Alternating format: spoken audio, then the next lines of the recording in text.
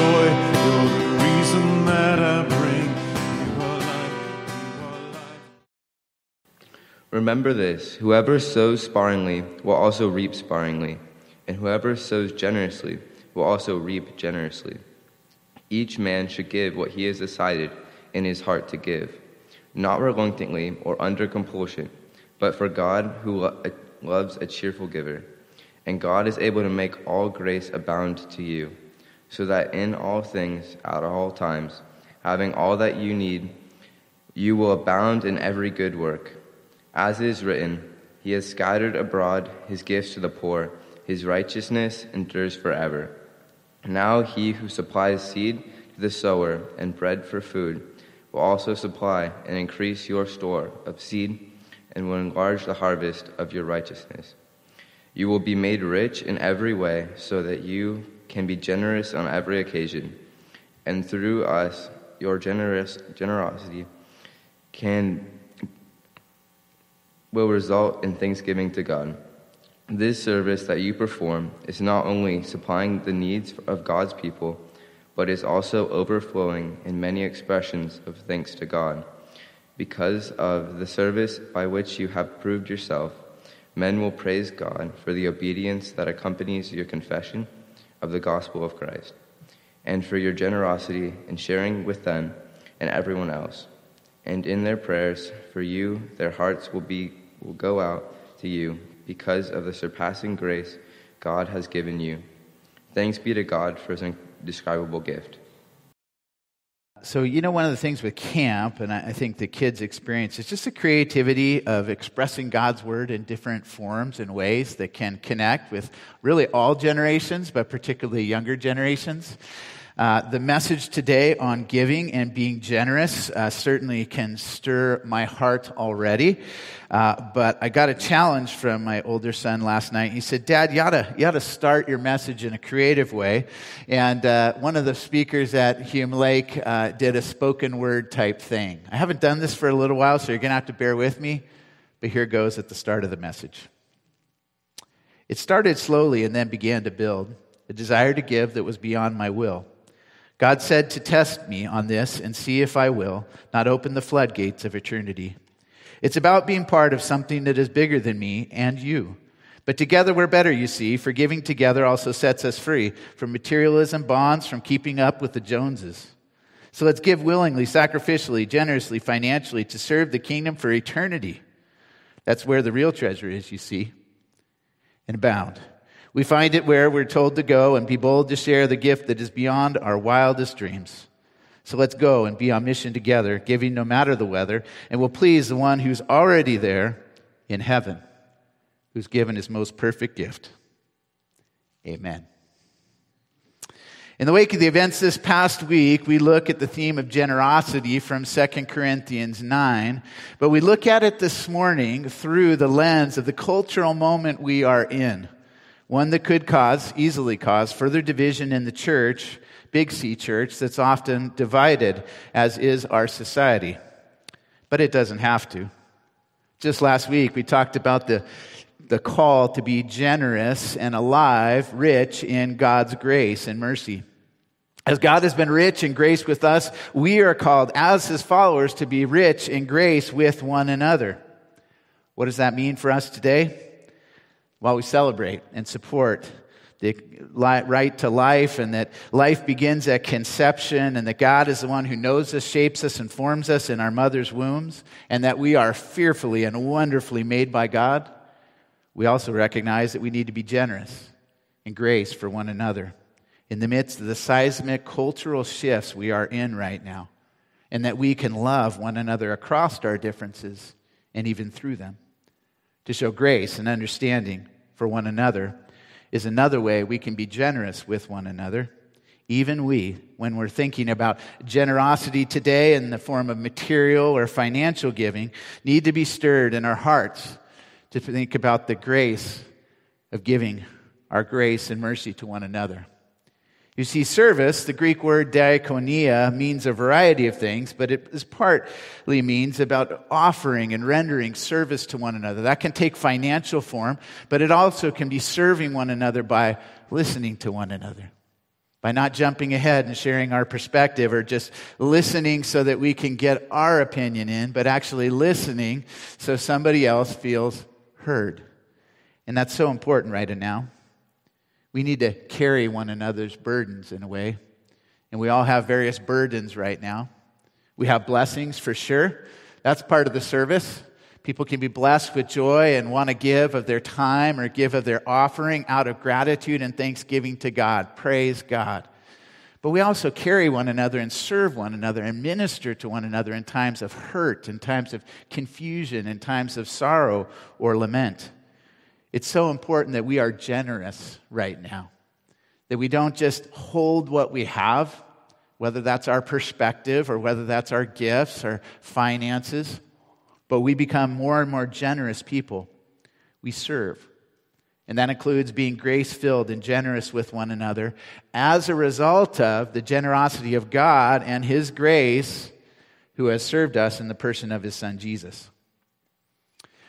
I've heard of a new ad that's come out, and it's interesting where it's playing in the country. I have not seen it on television on the West Coast yet. But while Pastor Greg and I were in Michigan together, I noticed on television there was an ad that played almost every commercial break while we were watching a ball game together. I was watching the game. Greg was putting up with me. But the ad says, "He gets us." And what is spoken of in the ad, in a faith-focused ad, is that a number of wealthy Christians decided to go in together and put the money in so they could put an ad on a commercial on television that says, "He gets us." And where it points to is the fact that Jesus gets us because He took on our humanity. He took on flesh. He didn't stay at a distance. He actually came in person. And as we talked about last week, the one who was rich in grace and rich in His identity as the one and only Son of God became poor for us so that we could be rich in Him. Praise God. So when we start to think about generosity and being generous with one another, we have to remember how generous God has been with us already. And if He hadn't been generous with us in our creation and making us fearfully and wonderfully made, as I talked about, knitting us together in our mother's womb, and if He hadn't been generous with us in grace through the giving of His one and only Son, we wouldn't have the opportunity to be generous ourselves. So when we're talking about giving and generosity in this message, I want you to understand that that is couched in or seen through the lens or vision of God's grace and mercy and generosity with us. He has been rich in grace. He's given us the person of His Son, His greatest gift. And there is, as we talk about giving, no way you can outgive God. You can give well beyond a tithe, well beyond 10%. You can give to the church. You can give to missions, support people like the Jacksons. You can invest yourself in what you have in your wealth in the kingdom of God and the mission of God. But guess what? You will never outgive God because He's given us Jesus. He's given us His best. So with that basis of understanding, let me walk through some things that where generosity with one another involves several things that were alluded to in the passage. And the first thing is that generosity with one another involves connectedness. So I thought necessary, Paul says, to urge the brothers to visit you in advance. So let me say at the start, at its core, Paul saw the call to generosity in our lives and in our giving as about our connectedness with one another. We give of ourselves to those people and those causes we feel connected with. That is why it's so important to celebrate our connectedness as a family of faith as we celebrate our connectedness with our mission partners around the world, like Chris and Caroline, who we'll get to hear from today. When we give to support their mission, as we do, as part of our regular budget, and I want to remind you that you're giving to the church, 10% of our regular budget goes to local and global missions right from the start. We're showing them that we're in this together. We're saying we're linking arms with you, and we are with you as you serve Christ in the mission field in North Africa.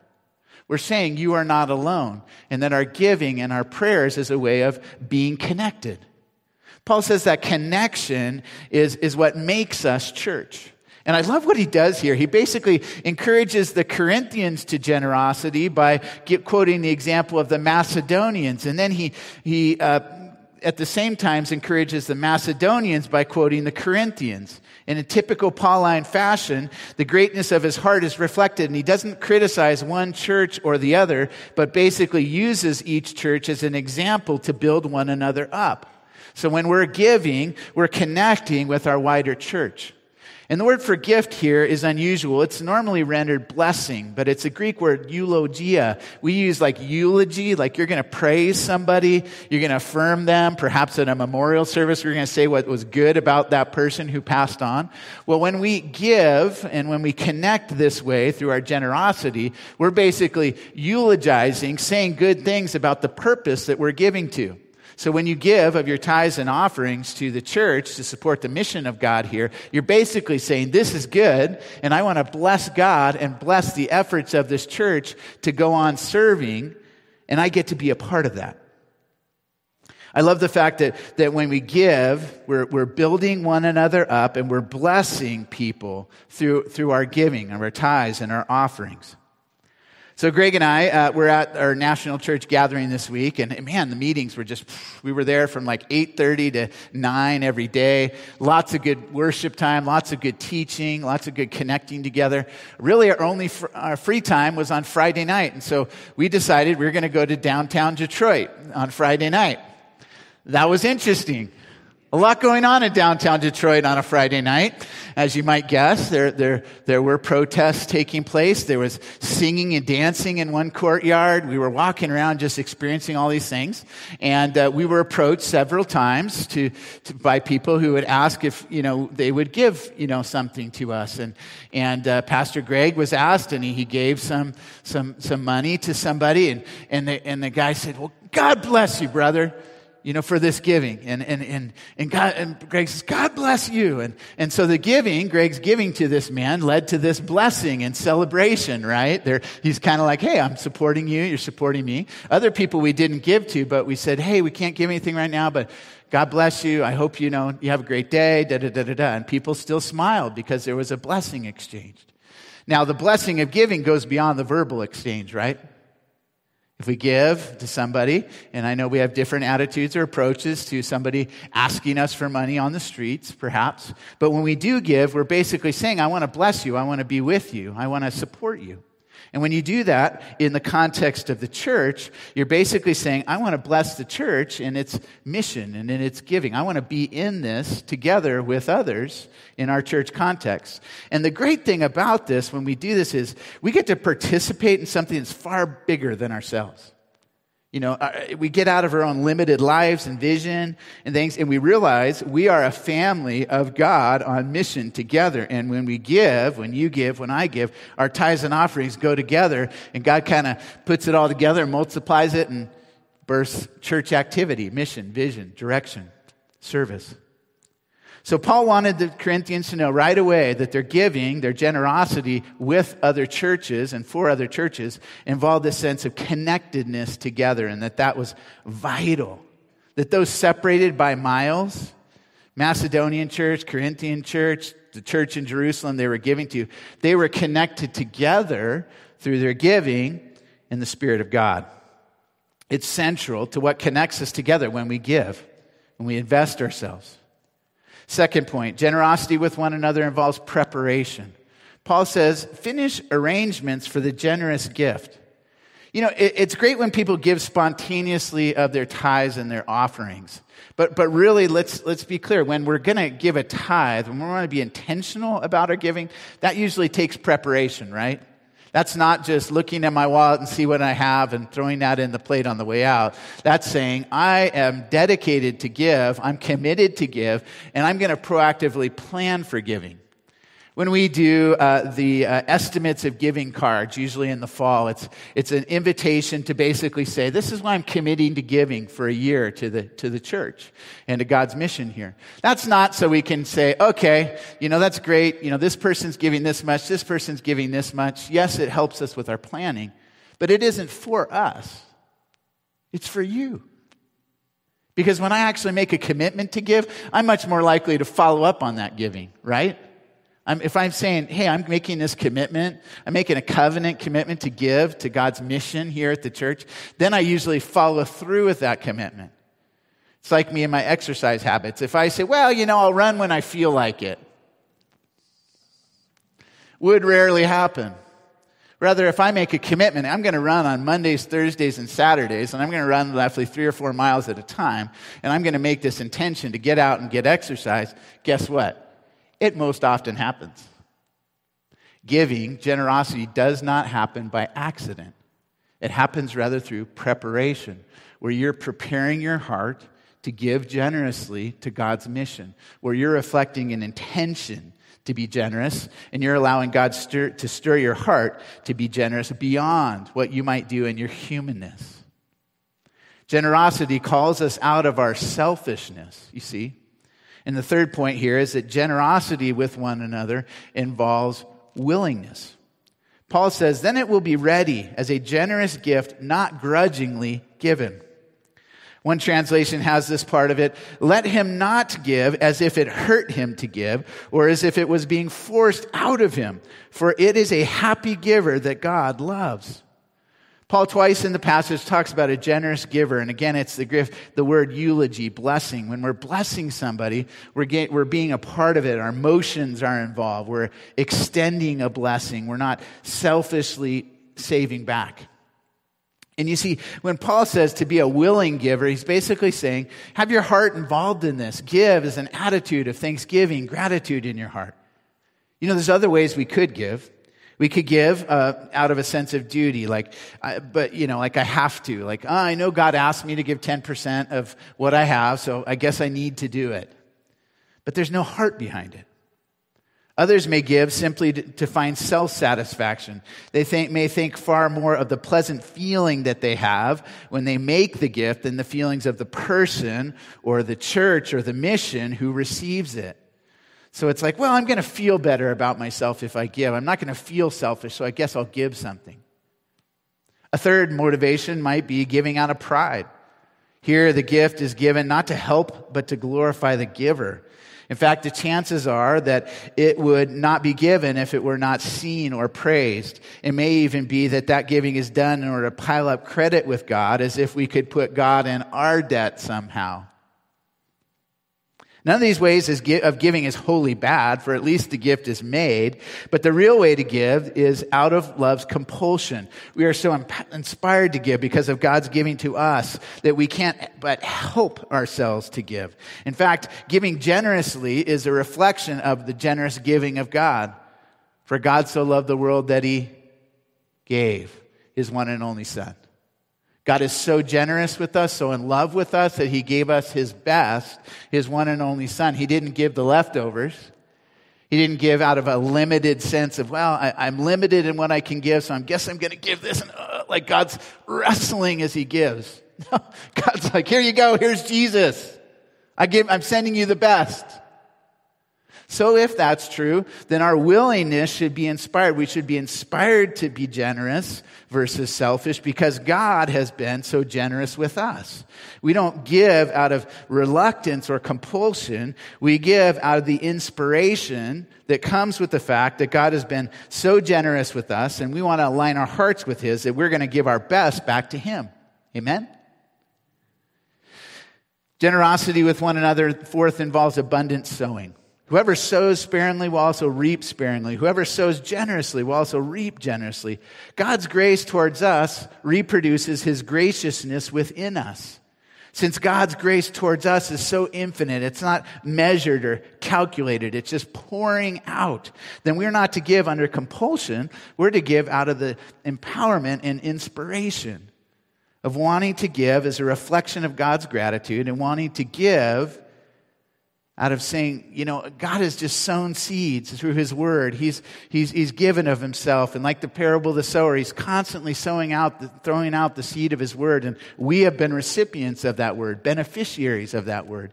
And if that's true, then we want to be generous in the way we sow God's word. We don't want to be holding on to God's grace selfishly. We want to be so abundantly full of God's grace that we give out of gratitude and thanksgiving in our hearts. Fifth point, Generosity with one another involves cheerfulness. The passage says each man should give what he has decided in his heart to give, not reluctantly or under compulsion, for God loves a cheerful giver. Again, it has to do with our attitude. Randy Alcorn, in his book, The Treasure Principle, says, giving leads to joy. This image of the harvest naturally suggests the freedom of the sower to plant as much seed as he chooses, whether sparingly or generously. Similarly, each person should give what he has decided in his heart to give. Once the amount has been decided to give and determined, then we should give cheerfully and joyfully, not reluctantly. You see, the more we give, Alcorn says, the more we delight in our giving, and the more God delights in us. Our giving pleases us. We can find joy in it. But more importantly, it pleases God. God loves a cheerful giver. This doesn't mean that we should give only when we're feeling cheerful. Much like the running analogy, if you're waiting till you have a cheerful feeling before you give, you may be waiting a long time. But when you give out of an act of obedience and thanksgiving to God, there becomes a cheerfulness. There becomes a joyfulness. There becomes a sense of completion, and that what happens is our emotions often catch up with our obedience. We act in obedience. We give of our tithes and our offerings. We give of our time and our talents to support one another. And guess what? There's a cheerfulness that accompanies it when that happens. Again, if we're waiting around for the emotions of love before we act in love, or if we're waiting around for the sense of cheerfulness before we give, we could be waiting a long time. But just give, I encourage you, and watch the joy follow that accompanies the gift. You see, God delights in our cheerful giving. He wants us to find joy in giving, that we get to be a part of something, again, greater than ourselves. You see, God loves a cheerful giver because he himself is a cheerful giver. In his agape, unconditional love and favor, he gave of his very best. He didn't give out of a sense of guilt, reluctance, or compulsion. He gave joyfully the gift of his son, Jesus, so that we could find real life in him. You know, there's a lot of roadblocks to giving. There are roadblocks like unbelief. We don't believe in God fully, so we don't give. There might be insecurity or fear. I just need to hold on to my resources because the world is so uncertain right now. It could be pride. It could be idolatry. We're worshiping money instead of God. It could be the desire for power and control. Luke 12:15 says, "Be on your guard against all kinds of greed. A man's life does not consist in the abundance of his possessions." You see, we think we own our possessions, but in reality, they often end up owning us. And it disables us from being generous. Conversely, 6th point, generosity with one another includes abounding in grace. When we are so filled with the grace of God, when the grace of God has so penetrated our hearts, we are inspired to reflect that kind of grace and mercy. It says, "And God is able to make all grace abound to you, so that in all things and at all times, having all that you need, you will abound in every good work." Randy Alcorn says it this way: "God prospers me not to raise my standard of living, but to raise my standard of giving."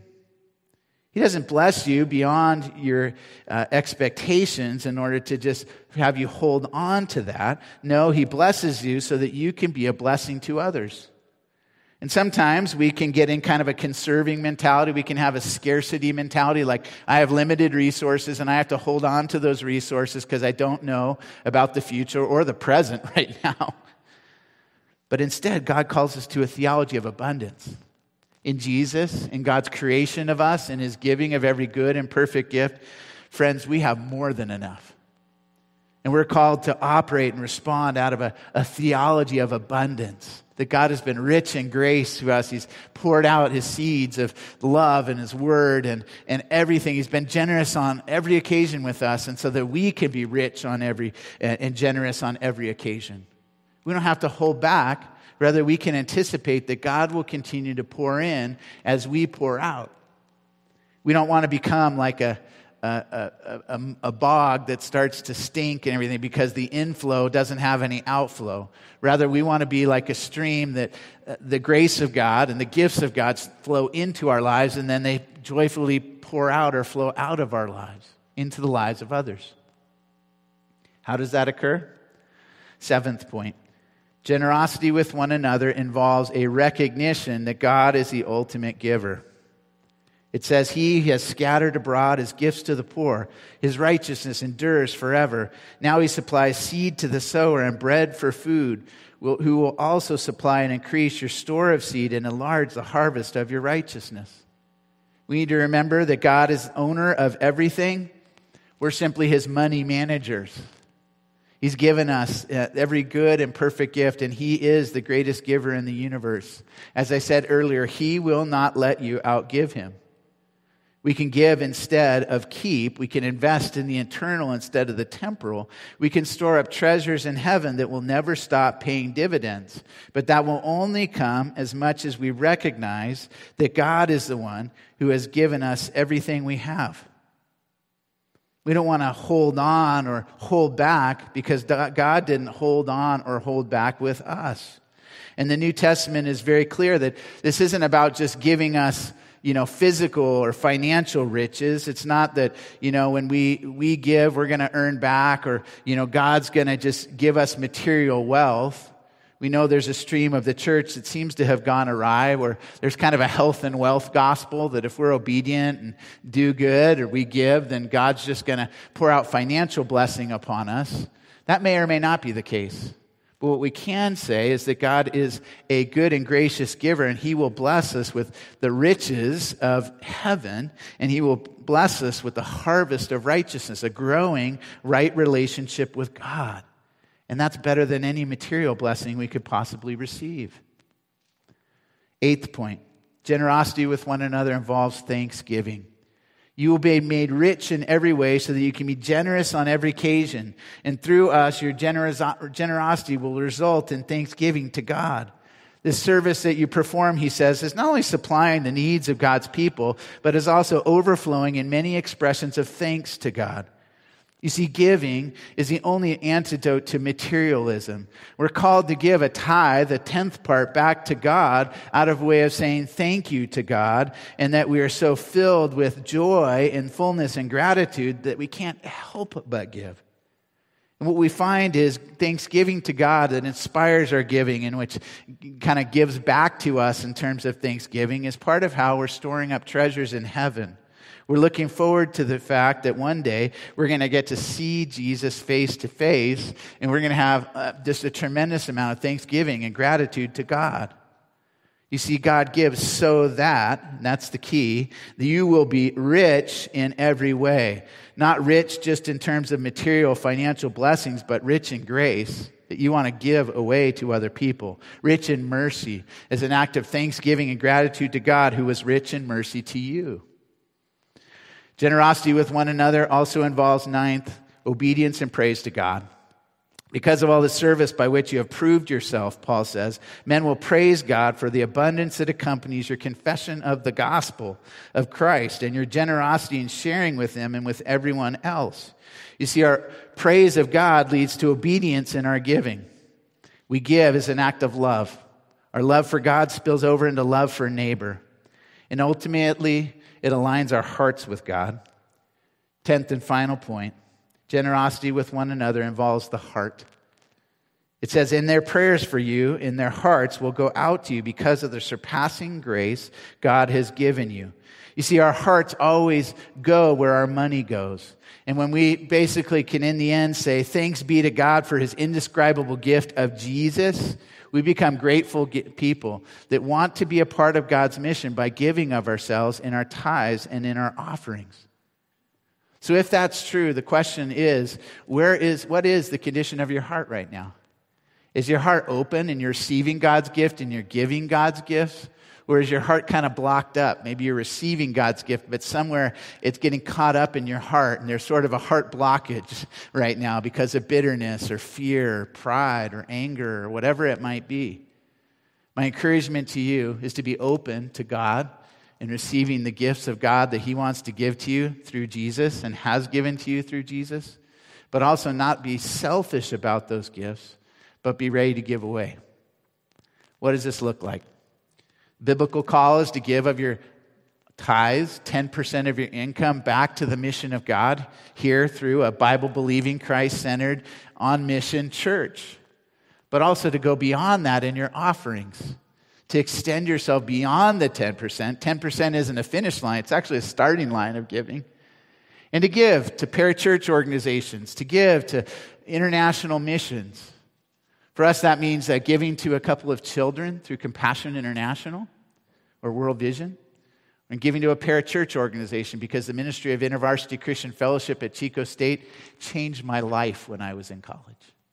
And to get to be a part of those continued missions in the world is an reflection of my joy and my gratitude to God for every good and perfect gift he's given to me. I finished with this story. Just before my call to Sierra Press, a little over 10 years ago, I was involved in the church in Santa Rosa of supporting a compassion project. And that meant that we had an experience where people could come and learn about what life was like in a village in Africa for children in Africa and what that was like. And then it led to the opportunity to give, to sponsor a child on their behalf. And Beth and I have shared this story. It's been some time, though. Beth and I had decided we were going to give, we were going to connect with an 8-year-old girl. We wanted to do this in honor of our daughter, Kylie, who had passed away in 2004. And we had decided that we would give and sponsor an 8-year-old child. Well, I came through this experience first, and you know, I had a sense that, you know, okay, we said we would give to support an 8-year-old, but as I was walking around, I looked around, and there was probably 300 or 400 of these sponsor packets. And I saw a child that I could not get off my heart, and I was just like, wow, this child I feel a connection here, I feel a desire to give here. But Beth and I said an 8-year-old girl, and that's what we're going to do. So I picked an 8-year-old girl, and I was thankful to do that. And I walked out. About a half hour later, 45 minutes later, Beth comes through this experience. Again, 300 or 400 packets. And she comes out holding the same girl that I had seen and felt a call to and says, you know, we said we were going to sponsor an 8-year-old girl, but I feel like we need to sponsor this girl. Like a 1 in 400 chance that we would be drawn to the same one. And in the last 10 years, we've had the joy of getting to support that child on Christ's behalf.